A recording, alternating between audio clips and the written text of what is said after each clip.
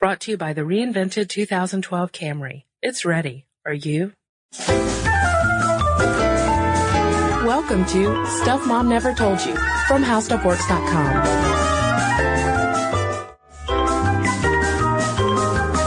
Hey, and welcome to the podcast. This is Molly. And I'm Kristen. Kristen, today's episode idea came from one of our listeners named Tanya. And she wrote in that in all the podcasts we have done, which is more than 150 by now, can you believe it? We have never discussed women in the art world. And she was right. And so she suggested we start with the Guerrilla Girls as sort of a way of getting in to this discussion of women in the art world. And I think we should clarify right now that we're talking about guerrillas as in guerrilla warfare, not gorillas, even though the Guerrilla Girls dress up in gorilla suits. Yeah, I mean, I was about to say, you don't want to mislead people too much because their name is Guerrilla, but they wear a mask from Gorillas. Yes. Gorillas dressed up like gorillas. So we took her advice, and what a wonderful podcast we have for you on women in the arts, and specifically, who are the Guerrilla Girls? Because we mentioned them in our podcast on women directors, film directors. I think we gave them a little shout out. But the Guerrilla Girls got started because they got riled up in 1984 about an exhibition entitled An International Survey of Painting and Sculpture put on by the Museum of Modern Art in New York. And it was supposed to be a survey of the most significant contemporary art in all of the world. And according to this exhibit, women weren't doing much because out of the 169 artists that were on display at the MoMA, only 13 of them were women. And they also made note that all of the artists were white from Europe or the U.S. And so it was, it was just such a small spectrum of the world apparently making all the significant art. Mm-hmm. And it just, as Kristen said, it riled them up. So at first they just kind of, handed out some, pamphlets. They had a picket line, but it wasn't making any difference. Like no one noticed them. And so what they decided to do was to make this poster that pointed out this huge disparity, and it was very clever. They always use a lot of wit when they're making posters. Mm-hmm. They went out at night so no one would see them wearing these gorilla masks, so no one knew it was them, because apparently most of them have jobs in the arts. They're either artists themselves, they're curators, they work in museums, and it's such a small world that they didn't want to lose their jobs over this. But they would go out at night in these masks and poster. And so you'd wake up one day and everywhere you turn in New York, there'd be a poster reminding you that MoMA exhibits no art by women. Mm-hmm. And this started really in 1985. The Guerrilla Girls took off. And since then, they have, obviously they started with visual arts, but lately they've been taking more of a stab at the film world as well. So just to give you an idea of what some of these posters are like, I printed off two of my favorites. There was one from 1988 called The Advantages of Being a Woman Artist, and it's a list of, it looks like 15 bullet points that come with being a woman artist, such as like working without the pressure of success, because women artists don't tend to get much success, having an escape from the art world in your 4 freelance jobs, knowing your career might pick up after you're 80, being reassured that whatever kind of art you make, it will be labeled feminine, not being stuck in a tenured teaching position, being included in revised versions of art history, mm-hmm. not having to undergo the embarrassment of being called a genius. So you can see it's very sarcastic, it's very cutting, it's, it's just a reminder that these women were not getting the appreciation that the men were. Another example from 1989 was called Bus Companies Are More Enlightened Than New York City Art Galleries. And they looked at a bunch of jobs and saw that the percentage of women in jobs such as bus driving, carrying mail, driving trucks, and welding was either more or very similar to the percentage of women artists in the major New York City galleries. So what they are doing is the posters always have sort of a lot of data about ways in which women are far outnumbered, and the Guerrilla Girls sort of set out to be what they called the conscience of the art world. Yeah, they constantly call out the, quote, stale, male, pale, Yale perspective on art history. Basically the fact that, all of our art history textbooks, museums, galleries, it's always constantly exhibiting the work, and revering the work of white guys, essentially, which is really a theme in a lot of textbooks. And another good point that one of the posters was, do you have to be naked to get into this museum? Because the women artists couldn't get in on the basis of their own work, but they could get in if they were painted naked by, some Renaissance painter. Right, because the majority of the nudes in museums obviously are of women. I like the fact that the Guerrilla Girls also have this kind of cool anarchist flavor to them as well, because not only do they ride around in gorilla costumes and gorilla masks, but they also only go under pseudonyms. They each choose female artists' names to use, and the one who popped up the most, who seems to be kind of the default spokes gorilla, if you will, is a woman who chose Kathy Kollwitz, who is a German artist who lived from 1845 to 1945. My goodness, Kollwitz. That was her pseudonym, and later on we find out from Jeffrey Toobin from The New Yorker that her real name is apparently Erica Rothenberger, but we couldn't confirm much else on the internet. Because like you said, Molly, these women are very insistent on hiding their identities because they are in the art world, and they could kind of suffer some pretty intense repercussions if people found out that they were Guerrilla Girls. Even though now Guerrilla Girls have kind of become an accepted part of the art world, wouldn't you say? Yes, I would, Kristen. Something that the New York Times made clear in a 2004 profile, because, the women would walk around in gorilla masks, and, the children would know who they were, and the people just at these museums would know who they were. But this desire to be anonymous, while it is protective in some ways, has also obviously garnered them a lot of criticism, because, these collectors and these curators will say, it's not fair to just be charged with doing something wrong when you don't know who you're being charged by. And, the nature of their criticism, some say, is so negative, because, yes, they can come up with this really funny list of all the reasons that being a woman artist sucks, or all the lists of the galleries who don't show the men artists and why that sucks.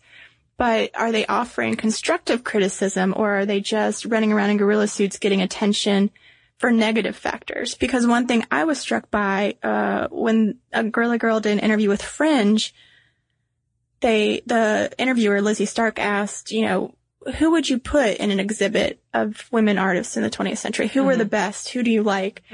And Kathy Kollwitz refused to answer, because she's like, oh, there's too many to name. And to me, that just kind of seemed like a cop-out. Like, if your agenda is to promote women in the arts, then give me some names. Like, I'm ignorant about women in modern art. Like, tell me who to watch out for. And I think I've been going back and forth on it since we started researching this podcast, because again, this goes into the criticism of them. But if you're just saying put more women in a museum, it's just a matter of numbers. And Guerrilla Girls have been called quota queens. And we've discussed before on this podcast, Kristen, about how quota can be a very dirty word. Yeah. It's quality versus quantity. And the Guerrilla Girls don't, champion artists. They just champion more women artists. But I will say there was one really interesting point that Kathy Kollwitz made, that because these numbers are so different, because the difference between male artists and women artists exhibited in galleries is so large, that you can't even have this discussion about quality yet, because there's obviously some factor that's keeping women out of museums. And we first got to increase the numbers before we start talking about, is there a genius in art? Who are the great women artists of today? Et cetera, et cetera. So what do you think about that, Kristen? I talked for quite a bit there. Well, I think that, if anything, as controversial as the Guerrilla Girls can be, I think that no matter what, you have to give them credit for their consciousness raising efforts, if you will. Whether or not, they promote specific female artists in the right way or, the wrong way. I don't think that you can disagree with the fact that that it's good that they have brought this issue to the forefront, in the art world, and have, really made people think a lot about, well, who are we representing in our galleries? Who are we representing in these museums and these exhibitions? And I think that this quote from Linda Shearer, who was a curator at the Museum of Modern Art, in the New York Times, kind of speaks to this aspect. She says in the last 10 years, and this was in 1990, okay, so this was a while ago, but it was also when the Guerrilla Girls were really picking up steam. They had not only published all these, printed out all these posters, they'd also published a book and all of that. And she says that in the last 10 years, but especially in the last 5, there have been many, many more women artists visible on the scene. And it's partly a chicken egg thing. It's in the air, but Guerrilla Girls have been partly responsible for putting it in the air. And so today, 20 years later, where are we? I think that maybe, I think you're right. I think that we do have to move beyond just talking about sheer quotas to maybe talking about deeper issues in terms of, what is feminist art? Is feminist art important? And, also whether or not we should be so focused on, really promoting just women artists, praising their work as women artists. Instead of focusing so much on quotas, maybe we need to look deeper into maybe the value of feminist art and what does women's art, what role does it play in the greater spectrum of art history? For instance, there was some controversy surrounding the National Women's Art Museum, wondering whether or not we're just cordoning these artists off into their own kind of pink hallway, if you will, instead of respecting them along with their, the male greats as well. Mm-hmm. And there was a Washington Post profile on that Women's Art Museum, and they used a quote from Gloria Steinem that I think maybe makes a lot of sense in this context. In that, if you're offered the choice, I'm going to paraphrase Gloria Steinem, but she said, if you're offered the choice between this or that, between this being a women's art museum and that being an art museum with both men and women, take both. Mm-hmm. I mean, that was sort of her permission that it is okay to have a pink hallway. And I think that, that's sort of, it's interesting. It's something that we've gone over again and again in this podcast about whether by just pointing out that someone is female, are we handicapping them versus are we pushing them to be truly equal in this spectrum of men? Well, and the author from the journalist of the Washington Post also pointed out that, while yes, there is some, there is a little bit of a problem with having everything always designated off as the women's this or the women's that. But for art specifically, for visual art, having this showcase of women's art is a clear demonstration that we don't all make the same kinds of things. We're not, they're not all painting bloody vulvas, if I may be graphic. Because that was a piece in a women's art show. It's not like, it's not all menstrual art. We are very thinking, complex, people with varied interests, just like, the museums that might feature a lot more male artists. And I think that makes as much of a statement, a powerful statement and a positive statement, than, kind of the other choice, like Steinem's talking about, of being hung up alongside, de Kooning and Picasso and Pollock and all the rest. Well, and I did notice in most of the recent articles about female artists, and we're not going to be able to fully, go into this question today, Kristen. This is, probably a topic for another time, but, the question that it seems that's being grappled with sort of under the surface is whether art produced by a female is different than art produced by a male.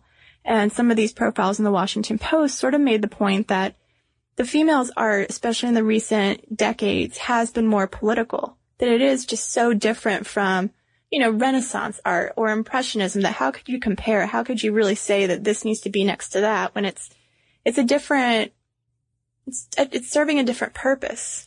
Well, if we're talking about feminist art in particular, there was a quote from Jeremy Strick, who is the director of the Museum of Contemporary Art in LA, and he says that the feminist art of the 1970s was the most influential international movement of any during the post-war period, because their arguments, and there are other people in the art world who kind of confirmed that, agreed with that statement, and their whole point was that feminism kind of pushed back against this art for art's sake attitude that was driven in large part by male artists of the time and brought back the politics of art.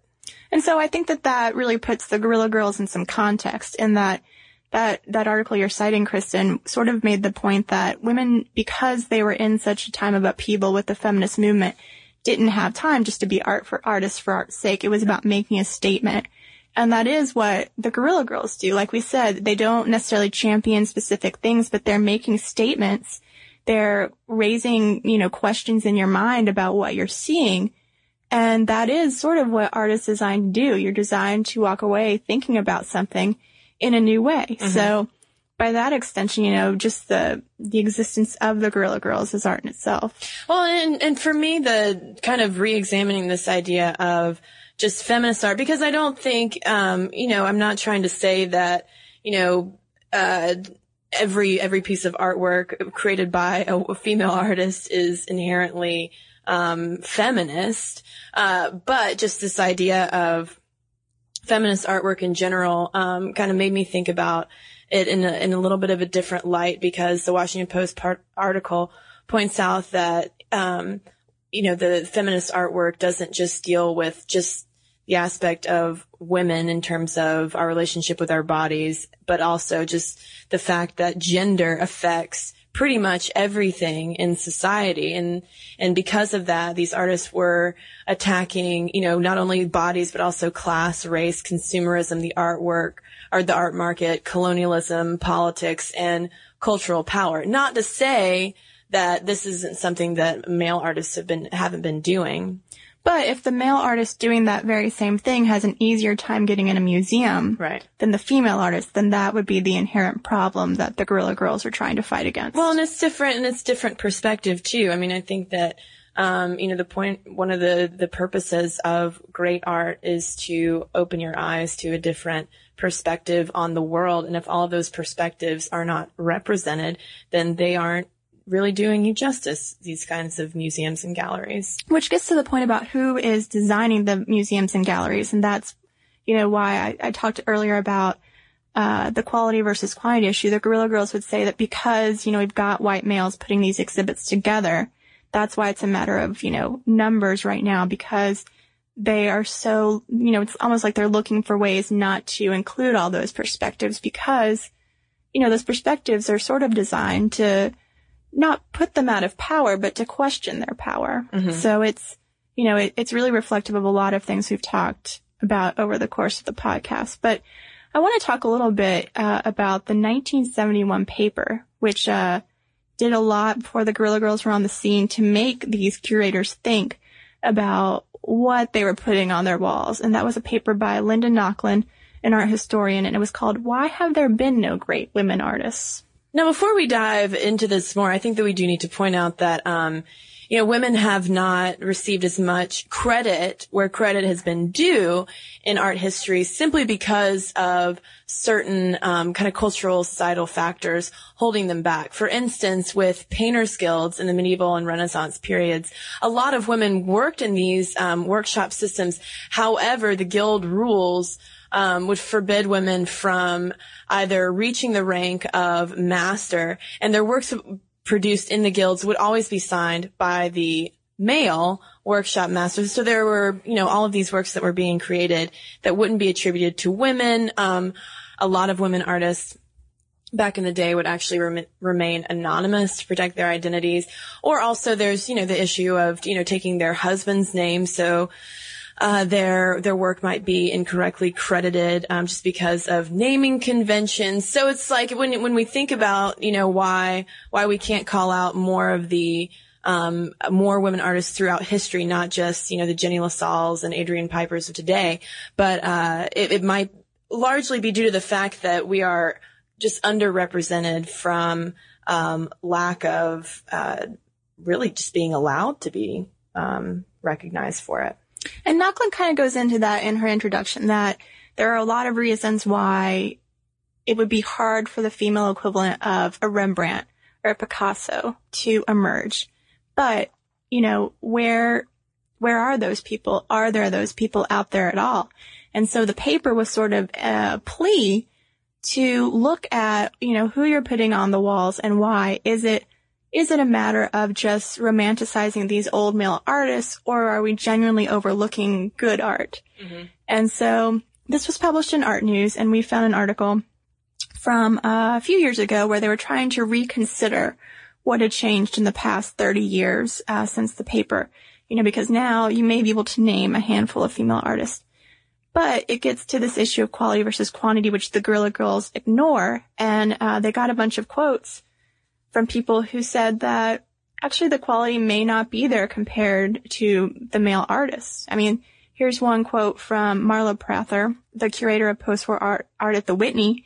She writes, "Even when you pay more attention to those careers that shouldn't have been lost in the great shelf of art history, it doesn't necessarily mean that our estimation of the work increases." And here's another one from Robert Rosenblum, a professor of modern European art at New York University.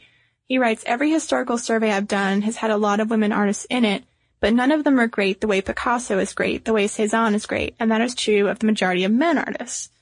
So there's still this question of what is greatness, who is defining it, and just to, satisfy a definition, do we need to include female perspectives, or are they not there yet? I mean, I can just say from our listeners have sent us in some amazing photos and clips of works they've done. Mm-hmm. We have a lot of artistic listeners. So I feel like the women artists are out there. Why are they still not being represented, despite the fact that we've got Guerrilla Girls and Linda Nochlin saying, look for them? Well, I do think, though, that, that we can throw out some names that are, repeatedly circulated in the art world. I mentioned Cindy Sherman earlier. There's Barbara Kruger, Louise Lawler, Adrienne Piper, Maya Lin, Mariko Mori. There are a lot of women who are out there doing, and if you look at all of their work side by side, I mean, it's such a broad spectrum of not only mediums, but also perspectives and design. So sure. I mean, there's plenty of stuff. There is genius out there, And it seems like they're admitting that there's genius out there, but still refusing to put it on the same level of male genius. And because a lot of these curators will also admit, it's still kind of an old boys club in a lot of these museums and galleries. And so then that's the question. It's maybe who controls the purse strings? That's true too. Is genius defined by, which wealthy patron likes you the most? Probably. But I mean, that goes back to other issues we've talked about in women in business. And it just seems that for being such a progressive field, art is very behind in terms of gender equality, in terms of investing in women artists. And you keep going back to, do we still need women in gorilla suits putting up posters? And I would say the answer is yes. For Sure. all the criticism that can be lobbed against the Guerrilla Girls for being negative and not championing a specific artist and being all about the Q word quota, I mean, there does come this point where you just rattled off a bunch of women artists mm-hmm. who aren't in a lot of museums. Yeah, and they prompted us to chat for 25, 30 minutes about all of this stuff. So, yeah, do we need them? Absolutely, because if anything, they're starting conversations. And they are, getting us thinking about all these things, because this was a question that was raised in one of the articles. And I think it's a good question to sort of end on. It's all right, listeners, I want, try to name your favorite, female artists of the 20th century. And Frida Kahlo is not allowed, and now try to, rattle off, or name 5, give me 5, mm-hmm. and now rattle off 5 male artists. It's going to be a lot easier to fill out those, the 5 columns for men. I was telling Kristen before we came in here that my theory is that if we update the Teenage Mutant Ninja Turtles to be females, then we could possibly expose a lot more people to women artists, because I know that I first heard about Leonardo from the Ninja Turtles. Mm-hmm. I first heard about Donatello from Ninja Turtles. I mean, it was obviously I learned, about their artwork much later, but I feel like if there were little kids running around emulating Frida Kahlo, uh-huh. that, we could really, I mean, I'm just saying, if you're a book publisher out there, call me, because I've got some children's books ideas for a female equivalent of the Ninja Turtles that is going to expand the art world. I mean, O'Keeffe doesn't have quite the same ring as yes, Michelangelo. Yes, it does. It'd be like, O'Keeffe, go. And she would fight them with big flowers. This is great. And sexual overtones. I cannot wait to see your new animated project, Molly. Well, obviously Molly and I we're not art experts, and we really are not that deeply engaged in the art world. And I can only draw stick figures and those 3D cube things. I don't know about you, Molly. Maybe you're more artistic than I am. So I would love to hear from our artists out there, both male and female. Let us know what's going on, and let us know who we should call out. I think it would be great to get a blog post together, start tweeting some up and coming female artists that people should keep an eye out for. A virtual Sminty art museum. Exactly. Or my Ninja Turtle idea. Yes, Help me out with that. So shoot us an email. The address is momstuff@howstuffworks.com. And Molly, I think we've got time for an email right quick. Okay, well, I've got an email here from Jing. I hope I'm saying that correctly. And this is in response to our episode on foot binding. And Jing says, my great-grandmother had her feet bound, but unlike in former times, her feet were not broken. I don't remember her feet being extra tiny, and she didn't wear lotus shoes. Of course, since I saw her last when I was 4, I can't remember how small her foot was. My grandmother on the other side of the family was told to bind her feet by her father, but her mother was very strict about it, so she often took the bandages off herself. Her foot turned out very normal, so in her case, her foot was only bound to discourage growth. Since she had to run away with her school to escape the bombs during the Japanese invasion of China when she was barely a teenager, I have to say that it was very lucky her foot was not bound. Also, I don't think you mentioned that foot binding was practiced almost exclusively among the Han ethnicity in China. During China's last dynasty, the Qing dynasty, the ruling class was Manchurian, not Han, and the emperor forbid girls from binding their feet. The Mongolians and the many other minority ethnicities in China did not practice foot binding. Certain ethnicities that did practice foot binding often didn't break the bones of the feet, only discouraged growth and made the foot narrower. So thank you so much for the informative email. And as always, if you'd like to send us informative emails, so if you've got an email, send it our way. It's momstuff@howstuffworks.com. We would love for you to become a fan of us on Facebook. You can also follow us on Twitter. And then finally, you can check out our blog, Stuff Mom Never Told You, and it's found at howstuffworks.com. For more on this and thousands of other topics, visit howstuffworks.com. Want more How Stuff Works? Check out our blogs on the howstuffworks.com homepage. Brought to you by the reinvented 2012 Camry. It's ready. Are you?